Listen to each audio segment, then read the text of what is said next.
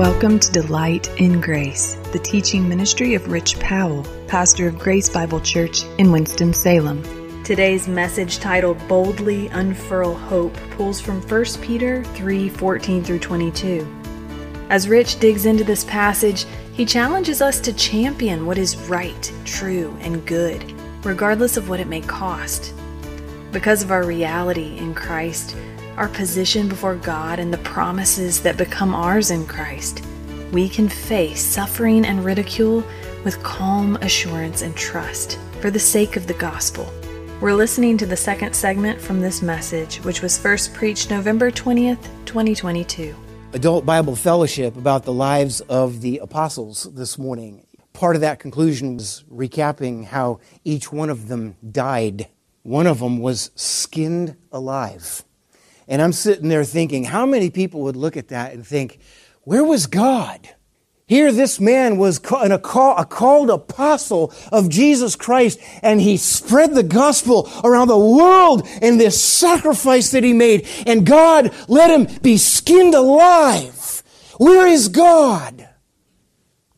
That's a question you and I would ask, isn't it? You know why? Because we are so prone to judge the goodness of God by our circumstances. That's what it's come to in our culture and our society. The answer to that question comes down to this. The longevity of your physical life is not the point. The comfort of your circumstances is not the point. God is the point. God's mission of reconciling people to himself is the point.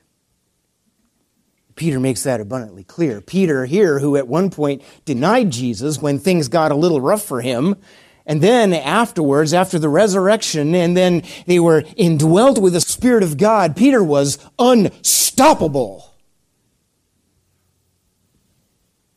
It comes out clearly in the New Testament narrative, as were all 12 apostles. They were unstoppable. And that made the gospel unstoppable. Suffering is not the opposite of blessing. In the economy of God's kingdom, blessing comes through suffering. In the economy of God's kingdom, blessing comes through suffering. And so all the resource that we put into avoiding suffering, all the things that we are willing to sacrifice just so we won't suffer, we're missing out on so much blessing.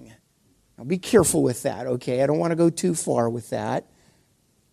But that's a message that comes clear in the Scriptures. And who gives us the supreme example of that but the Lord Jesus Christ?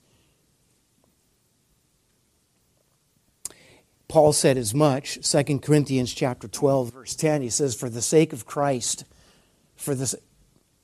Don't stop there. Don't keep reading. Stop right there. What does the first phrase say? For the sake of Christ. That makes all the difference right there. Right? For the sake of Christ, then, I am content with weaknesses, insults, hardships, persecutions, and calamities. For when I am weak, then I am strong. It's an admission that I am not the point. The longevity and comfort of my life is not the point. Not at all. And then he says here at verse 14, but if any of you should suffer for righteousness' sake, you will be blessed. What does he mean by that? It sounds very similar to what Jesus said in the Beatitudes, doesn't it? Blessed. Blessed is a word that means the transcendent happiness of life, beyond care, labor, and death. In other words, you are one who can rise above the mayhem and the hurt of the here and now, and you can rise above with a sense of calm, satisfaction, and hope, because you know what is going on here and now is not the end. It is not what defines me. This too shall pass, and the best is yet to come.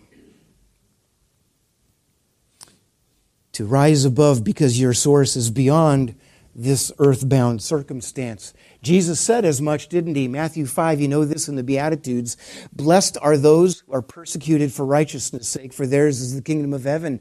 Blessed are you when others revile you and persecute you and utter all kinds of evil against you falsely on my account. Jesus said that. That word blessed means happy.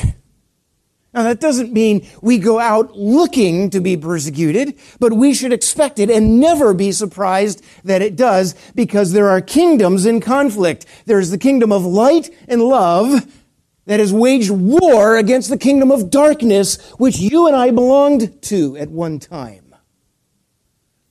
And the kingdom of light and love will prevail. Do you believe that, Christians? We have been rescued from the domain of darkness and transferred into the kingdom of the Son of His love. For that reason, we are people of hope. And He said, blessed when people persecute you and they say all evil against you. And you know what? You know what? We, in our very comfortable context, having experienced for all of our lives being the dominant worldview, we read a verse like this and we think about other people.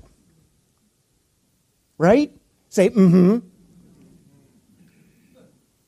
But we don't apply this to ourselves, because the moment I get pushback, I either run and hide or I get outraged, as if this isn't supposed to happen to me. Do we read this and agree with it as some kind of a religious platitude? Or can you read this as a promise from Jesus Christ? Blessed, happy are you when you get pushback for your faith. Boy, that leaves us with something to think about, doesn't it? And when that happens, here Peter is going to prescribe for us a free person's response. A free person's response to the disdain, the reviling, all the pushback that we may get for being a follower, a committed follower of Jesus Christ. And a free person's response, first, there's two of them. The first one is appropriate fear. Appropriate fear. And by fear, the word is phobos. Okay, which means what? Fear. All right? That's what it means. He says in verse 14, look at the end of verse 14 with me, the last sentence of verse 14. Have no fear of them, nor be troubled. Any questions? That's pretty clear, isn't it? Have no fear of them, nor be troubled. He's speaking of a mental distress. And when we allow ourselves to be captivated by mental distress, then what happens to us? We become isolated and paralyzed and become useless for the gospel. And we're not a light. We take that light and we hide it under a bushel. Remember that little kid's song that we learned? This little light of mine, I'm going to let it shine. Hide it under a bushel. This is what Peter is saying.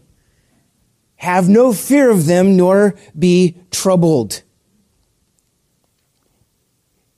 Here's the truth. You ready for this?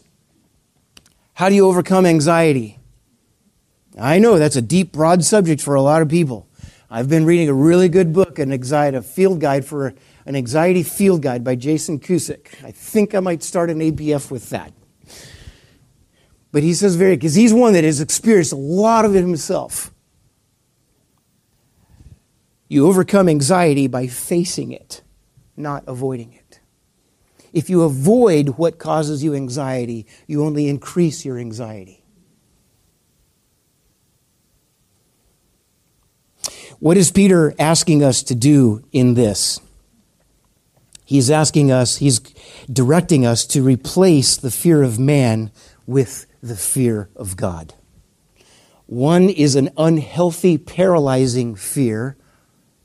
The other is a very healthy, sanctifying fear. Replace the fear of man. And what is the fear of man? What you think others will think of you or do to you. If you follow Christ boldly in the context of darkness and pushback, I could be afraid what others are going to think of me, And therefore I assume that they will slander me, gossip about me, call me names behind my back, yada, yada, all this stuff. Or what they might even do to me. They might cancel me on social media. They might go to HR and say that I don't meet up to the DEI regulations of this corporation. Diversity, equity, and inclusion. They might do that. And I might be afraid of that. And am I going to be willing to not follow Christ faithfully because I'm afraid of what they might think of me or do to me? Peter says here very clearly, have no fear of them, nor be troubled.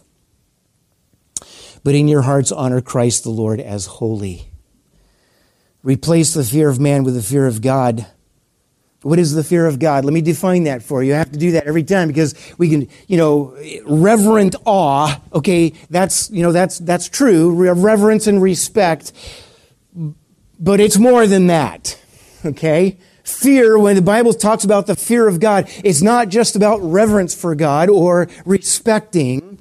It is those, it includes those, but it goes beyond that. And the fear of God is this.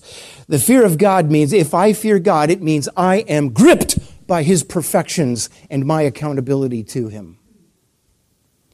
What do I mean? Let's think about His perfections for a minute. What about God's love? It is perfect. What about His power? It is perfect. What about His justice? It is perfect. What about His holiness? It is perfect. Are you getting the point?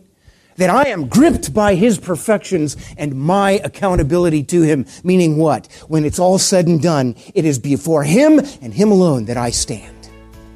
And I will give an account. We're so glad you've joined us for Delight in Grace, the teaching ministry of Rich Powell, pastor of Grace Bible Church in Winston-Salem. You can hear this message and others anytime by visiting our website, www.delightingrace.com.